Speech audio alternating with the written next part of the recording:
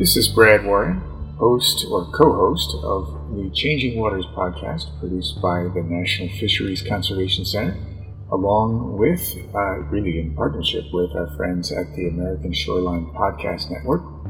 I'm really pleased to introduce the first of two interviews with Glenn Spain, who is Northwest Regional Director of the Pacific Coast Federation of Fishermen's Associations.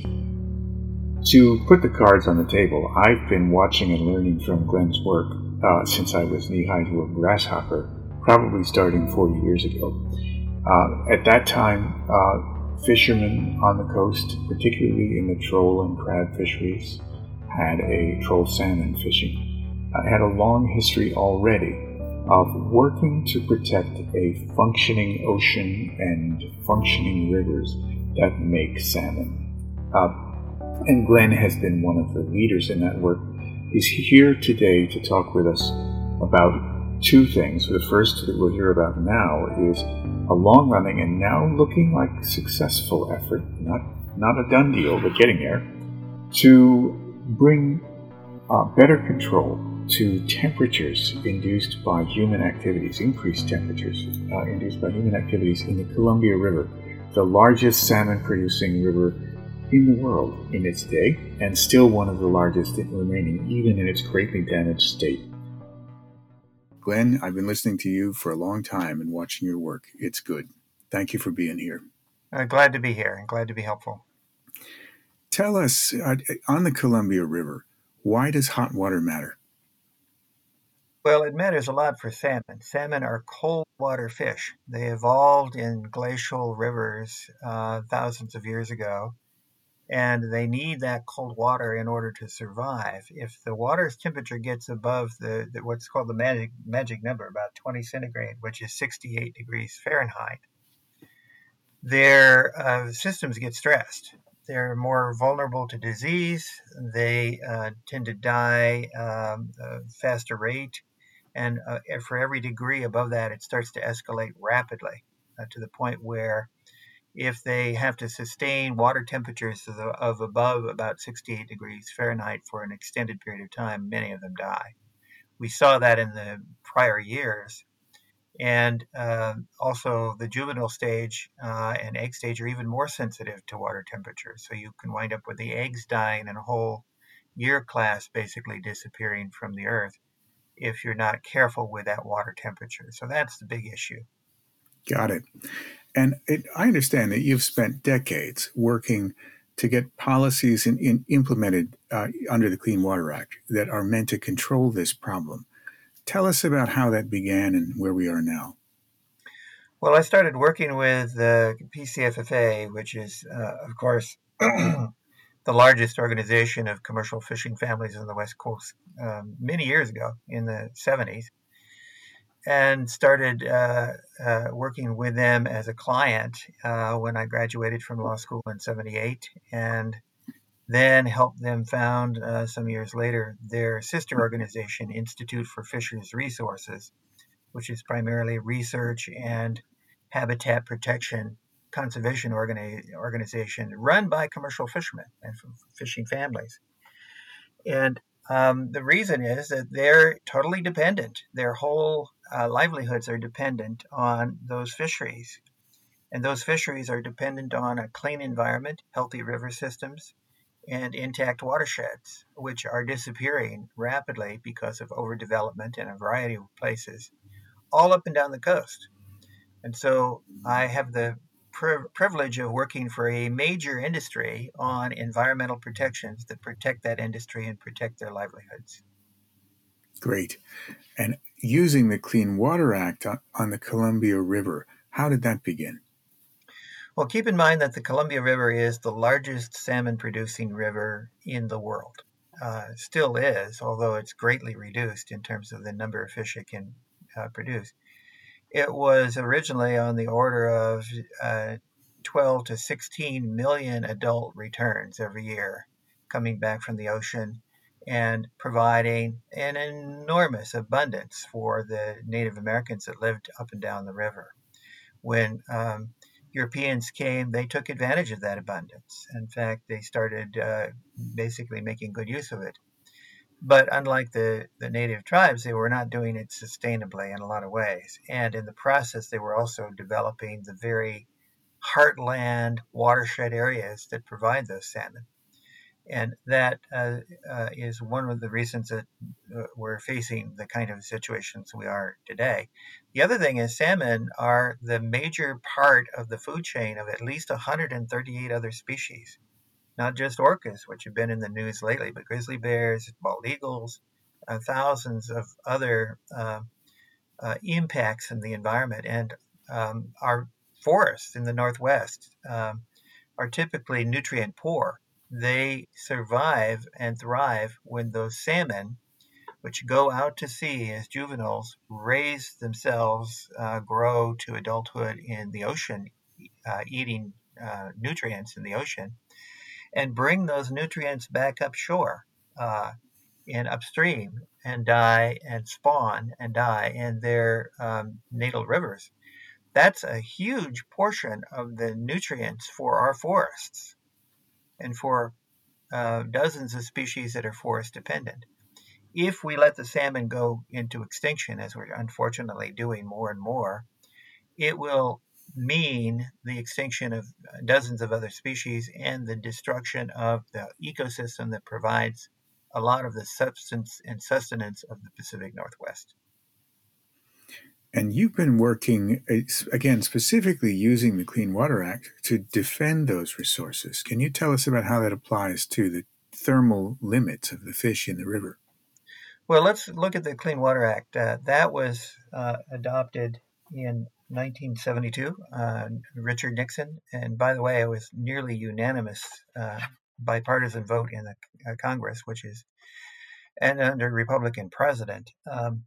And its purpose was to prevent what was starting to happen in a lot of places. There were dramatic media stories like whole rivers, the Cuyahoga River bursting into flame and burning for days, but also the very source of water that we were drinking in many of our cities was being polluted. And the Clean Water Act was passed in order to prevent that kind of pollution in our waters. Among other things, it provided for some state authority also to protect its waters for its own citizens. Now, it was passed in 72. There was supposed to be there was a statutory deadline, 1979, for creating lists of polluted rivers. It's called a 303D list because of the section in the Clean Water Act, but basically it's a list of water quality limited rivers. And that is supposed to give the states then the opportunity and obligation under law to create pollution control systems, to create maximum amounts of pollution standards. Those are called TMDLs in technical terms, total maximum daily load, TMDL. It's an acronym for pollution standard, maximum. And one of those pollution factors is temperature. Many species are affected by high temperatures. Not just your chemical pollution, but the fact that you're much more sensitive as an aquatic species to lots of other impacts if your temperatures are out of the range of comfort for your species. So what happened is the states of Oregon and Washington were supposed to come up with their lists by 1972, and they never did. It wasn't until about mid-1990s when Oregon and Washington started taking the Clean Water Act seriously, coming up with their water quality limited streams segment list. And then that was updated in 2001. But one of the major components of that was the Columbia River. The Columbia and its tributaries are vitally important. They straddle the border between Oregon and Washington all the way up into Idaho. In the Snake River particularly, a number of segments were water quality limited because of the effects of dams. And the way dams work is they take a beautiful, fast-moving, cold water river and turn it into a stagnant, large, radiation-absorbing reservoir. And that has created a lot of problems within those river segments. So what happened is in 2001, EPA started working with the states to actually put together some temperature standards for the Columbia River. And the EPA actually issued a draft in July 2003, which did nothing, went nowhere. It was a good draft, but it was essentially squashed by the Bureau, the Bonneville Power Administration and the U.S. Army Corps of Engineers. Bonneville runs and the Corps of Engineers manages and builds the dams. So it was a political pulling of the plug of this whole process. So the agencies were out of compliance with the Clean Water Act. The U.S. Army Corps of Engineers was actually sued, I think, by Columbia Riverkeeper in 2013, and the court ordered them to comply with the Clean Water Act. But there were no TMDLs because the states had not gone forward. And under the Clean Water Act, there's a situation where if the state refuses to adopt a TMDL, the EPA must adopt it for them. If the state issues a TMDL, which is then denied by EPA as insufficient, EPA has to do it for them. It was unclear what happens when you start a process, stick it in the mud, and leave it there for, as it turns out, 14 years. 14 years later, we sued them.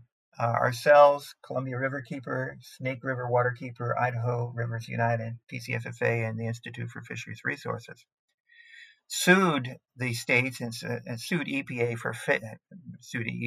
basically for failure to adopt TMDLs, pollution water standards for temperature.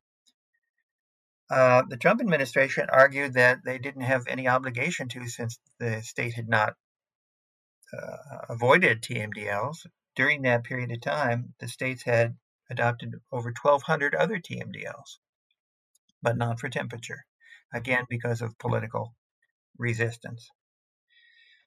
In 2019, we won. The U.S. District Court did not buy that a state can avoid its statutory obligations forever by simply doing nothing, starting a process, leaving it forever. And the court ordered the EPA to do what is called response to a constructive submission. Assume that the state submitted a TMDL that was inadequate, that was essentially nothing, and move to do it for the states, particularly the state of Washington. They started that process. EPA appealed it under Wheeler, who's Trump EPA director at the time in the Trump administration.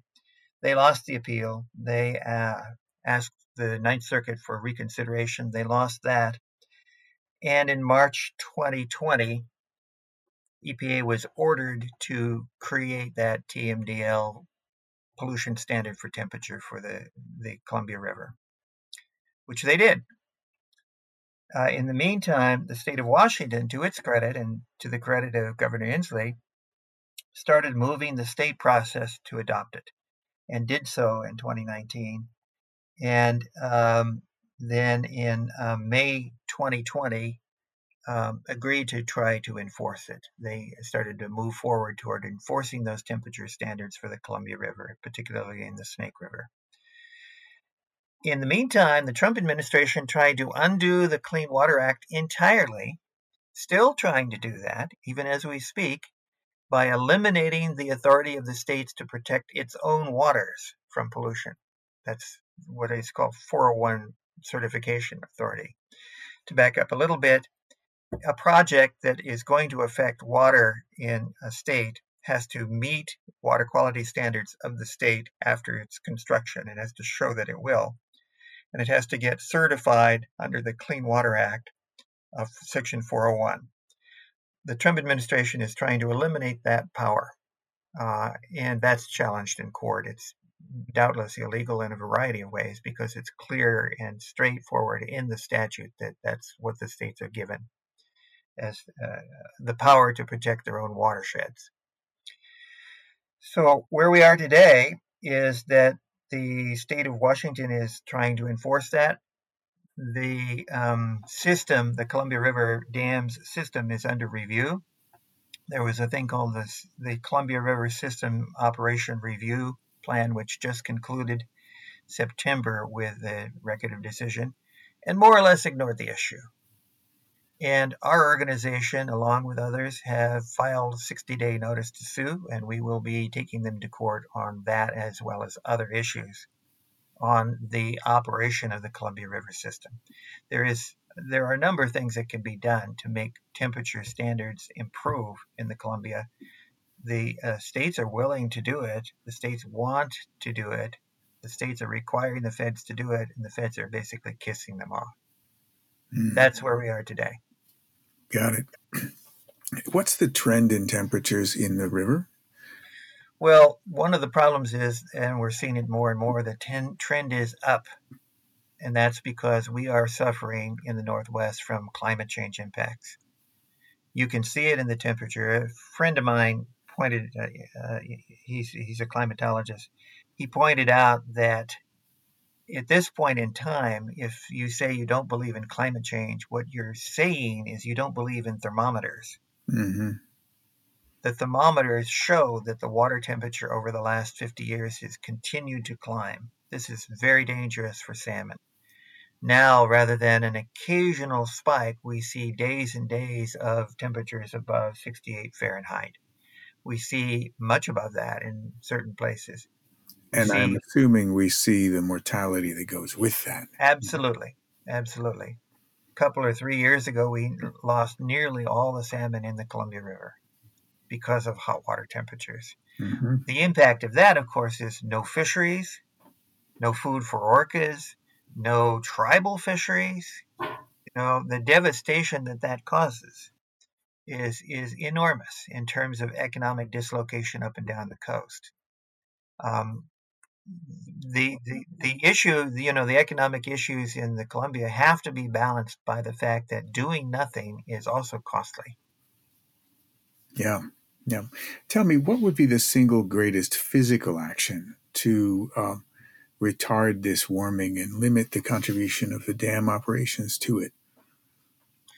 Well, there's a debate on whether we need all the dams at all, and that I won't touch at this point, except to say that every dam was built for a purpose. And the Snake River dams in particular were built primarily for transportation. They're not flood control dams. They provide almost no irrigation. Their only purpose, they don't generate a lot of hydropower, not in today's world where the region is awash with excess hydropower. The hydropower they actually produce is often sold at a loss on the market. It's surplus power. The only real reason they exist is to provide a transportation corridor up to Lewiston, which to a large degree is no longer needed.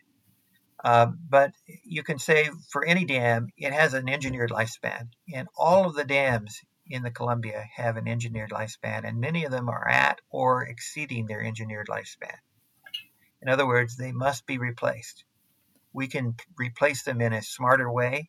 We can replace their energy and their other benefits in a smarter way, in ways that do not impact the river, kill fish, and destroy whole economic regions that depend on those resources.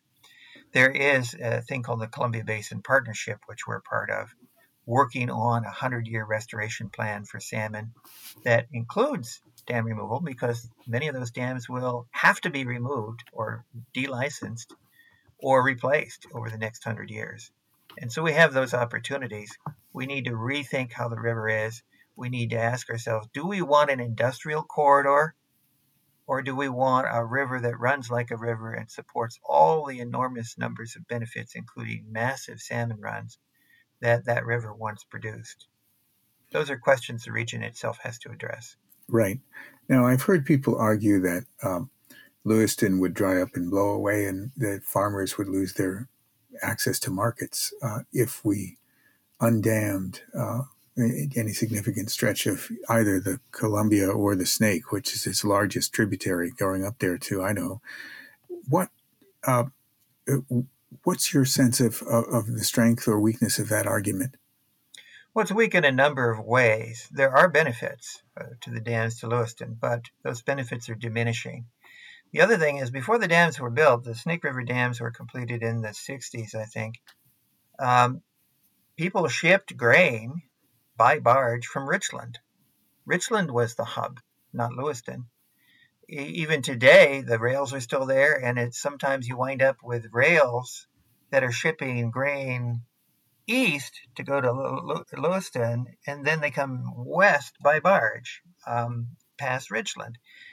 By reasserting the original construction of the river system, we don't really need the dams where they are. Also, barge traffic in Lewiston is diminishing. There are maintenance problems, dredging problems that are going to be expensive. And I suppose people should know that the river corridor for transportation is not free. It's taxpayer subsidized. And we're paying billions of dollars in mitigation through BPA rates for things that the dams create that shouldn't have occurred to begin with if they'd been properly engineered. The other thing is that if you look at all the costs and all the benefits in an equal way, a rational way, you find that river corridor is the most expensive, most heavily subsidized transportation corridor in the country. That's a big statement because we subsidize transportation all over the place. So if you work it out to cost per ton, it's externalized and put on the customer, rather on the taxpayer, most of that cost. In this case, it's externalized and put on the river, and the various communities that depend on the resources like the salmon of the river and depend on water quality standards in the river for drinking water and a variety of other things. That can be rethought and it can be re-engineered. Right. So if I hear you right, you're not arguing for modification of dam operations to increase flows for salmon to survive better. You're arguing for removal so that the river behaves like a river.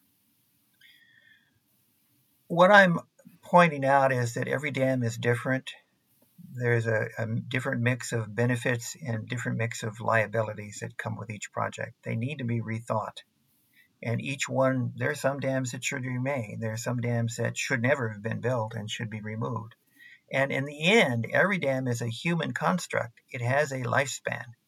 So every dam you see in 100 years will exceed its engineered safe lifespan. That gives us opportunity to make some major changes. We've worked with landowners to remove dams in Oregon. The Savage Rapids Dam is a perfect example. We replaced that dam with something that provided the irrigation benefits that they needed, but didn't block the river. That can be done in a variety of places. Right. Looking at the Columbia and the Snake, if you ran, and I'm assuming by now somebody must have run model studies to look at this. If you ran model studies on the thermal results of dam removal, do we know what that is? There's no question that the reservoirs and the way they're constructed right now, the way they're run, are a major source of hot water in the system. You just think about it. What you're doing is you're taking a cold water system, you're stopping it, you're spreading it out so it's got a lot more surface area, and you're exposing it to sunlight all the time, everywhere, in a much larger surface area. There's no doubt that just the physics tell us that it's going to heat up. Mm-hmm. The other problem is that the hot water dams or hot water reservoirs encourage predator fish that predate on salmon. So our salmon are having to deal with an ecosystem that has turned hostile on them because of the higher temperatures. Not just the temperature itself, but that it tends to exacerbate and encourage warm water predators. There are toxic algae bloom problems in a lot of places that are increasingly of concern. Those are toxins that affect humans as well as fish. There are a lot of difficulties when you create a system that is engineered by nature to provide certain benefits, and you try to engineer it with the Army Corps of Engineers. Nature can produce a salmon better, cheaper, faster, and more durable than the Army Corps of Engineers any day of the year.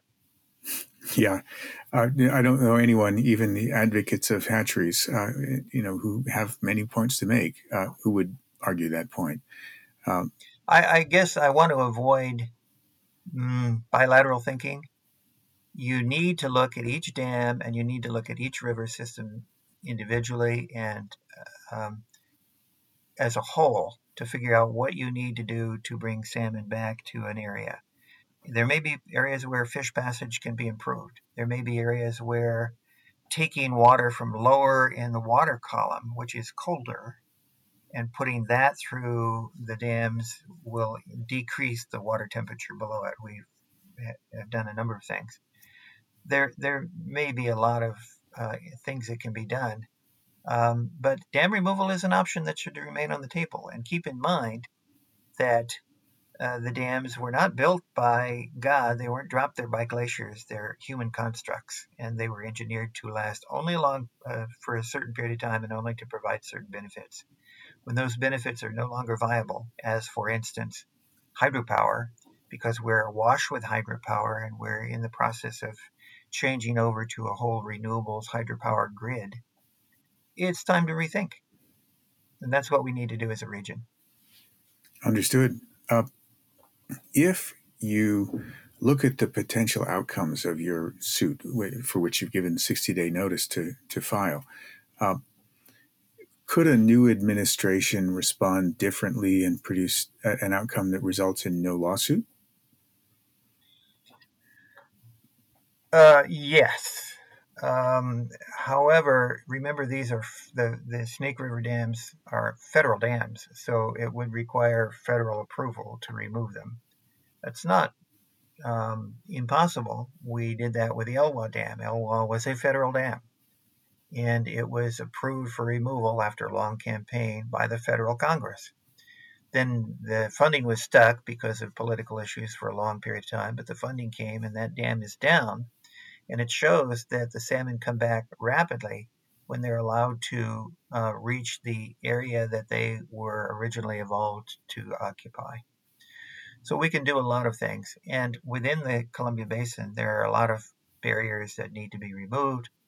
Remember, there are a couple of hundred dams in the Columbia Basin. Mm-hmm. No one really actually has an accurate list of all the dams in the basin, oddly enough. Yeah, I've seen numbers as high as 400 recently.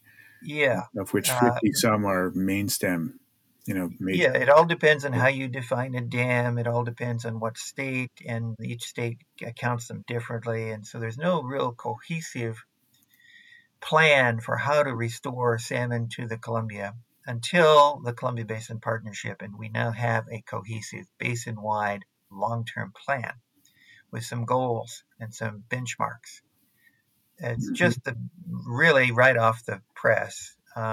We were part of that several-year effort to hammer that out. But one of the principles of that is we can't take anything off the table. We can't avoid thinking in a basin-wide, because every salmon is going to migrate up and down the basin. Every water problem is going to migrate downriver. We have lots of difficulties that we create for ourselves by fragmenting across state lines, even across international lines, because a good portion of the Columbia Basin is in Canada. We need to think that through and really realize that we have the obligation to restore a system that, frankly, mostly broke. Yeah. We've often found ourselves saying we broke the ecosystem in salmon country. Now we have the Humpty Dumpty job. It's a long and hard one. Do you see near future opportunities for ordinary folks to weigh in and make a difference on this issue? Absolutely. Tell us about those. Yeah. I'll give you some examples of people doing it. The Yakima Basin is a very important sub-basin in the Columbia River. People there have been working together in a cooperative way to replumb the system, put water back in the Yakima River that was gone for more than 70 years. The salmon are now using that as a corridor. It includes a combination of some dams built mostly off-stream dams for storage, some water reserved for irrigation, some water reserved for in-river flows for fish, working on sources of pollution to minimize or eliminate those, to reconnect disconnected areas. There are lots of things that are happening up there that are well worth emulating. It's a good model. Mm-hmm. Elsewhere, of course, the Snake River dams are in debate as to what their fate will be. Remember that the Snake River is the largest tributary to the Columbia and produced about 40% of its salmon originally. Yes. And by the way, people should realize that the original Corps of Engineers estimate for building the Snake River dams was negative. They thought that the dams would be far more costly than whatever benefits they could provide, plus extinguish a major salmon industry. And that's exactly what happened. They were built before environmental analysis was a requirement, before NEPA. They were built by congressional fiat. A bunch of senators, at the bequest of land developers and speculators, basically passed a bill saying, "Thou shalt build these dams regardless of consequences." We can do better than that today. Right. I wonder, and this comes to a different. I'm thinking of a different kind of listener here. There are people who just love salmon, but they live in Seattle or Portland. They're not active in watershed management, and they're probably thinking of whether they should eat salmon anymore. This is a common question I get asked a lot, and I wonder how you would answer that question, and what can a consumer do that's actually useful?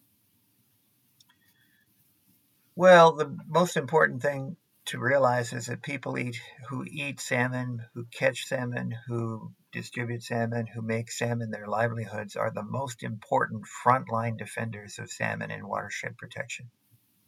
Our organization are commercial fishing families. The largest portion of that once was the salmon runs. The fact that so much of that has been lost means that a lot of our communities are at risk and a lot of our economies are at risk. Those people are advocates, paying people like me to go and work on these watershed problems and change the scenario so that salmon have a place to live and have an important role in the economy. We're talking about $500 million a year minimum in terms of economic benefits that we have lost, and something like 25,000 jobs that we have lost in the region because of the declines of salmon over the last several decades. That's the bad news. The good news is we can recover all of those. We can recapture those by investing in watershed protection, investing in better temperature control systems in dams, investing in fish passage where it's appropriate, investing in removing dams where it's appropriate. People often do a skewed cost-benefit analysis. You take the cost of change and you say that's going to cost us. But you don't look at the cost of doing what you're doing now the wrong way over and over. The cost of doing nothing is often immense. And a lot of people ignore the fact that those change creates benefits. If we can restore the salmon runs in the largest salmon-producing river system in the world, we generate thousands of jobs, some 25,000 or more jobs. We generate them in a sustainable way as well. They won't disappear over time. They will be there for our descendants. Environmental protection is an investment. It's not a cost. The source of all of our economic wealth ultimately is the environment. We only got one planet. That's all we have to deal with. You can buy and sell pieces of that planet, but ultimately it's where the pieces come from, where the salmon grow, where they provide food for the communities that is the important part of our economy that drives all of the economic benefits that we've got. We need to realize that, and more people are. Our policies need to be placed in that direction. So, Glenn, I think I hear you making a case for it's a little bit of a critique of some of the ideas that have been promoted very heavily in the sustainable fisheries movement, actually, where we've encouraged this thinking that, well, I can buy the right fish and avoid the wrong fish and that'll fix things. And you're actually saying, I think, no, don't just use your wallet at the fish counter. Use your mouth. Speak up for these fish. Yeah, if we don't defend our food chain, who will? There you go. Well said, sir. Thank you once again for listening to Changing Waters on the American Shoreline Podcast Network, co-produced by the National Fisheries Conservation Center and our friends at ASPN. That was Glenn Spain, and we'll be back with Glenn soon for a second interview looking this time not at the Columbia River, but at a long and, again, very successful effort to improve conditions for salmon in another of the mighty rivers of the West Coast, right at the center of the coast, the Klamath River, where some very great signs of progress are taking shape. Stand by for that, and thank you.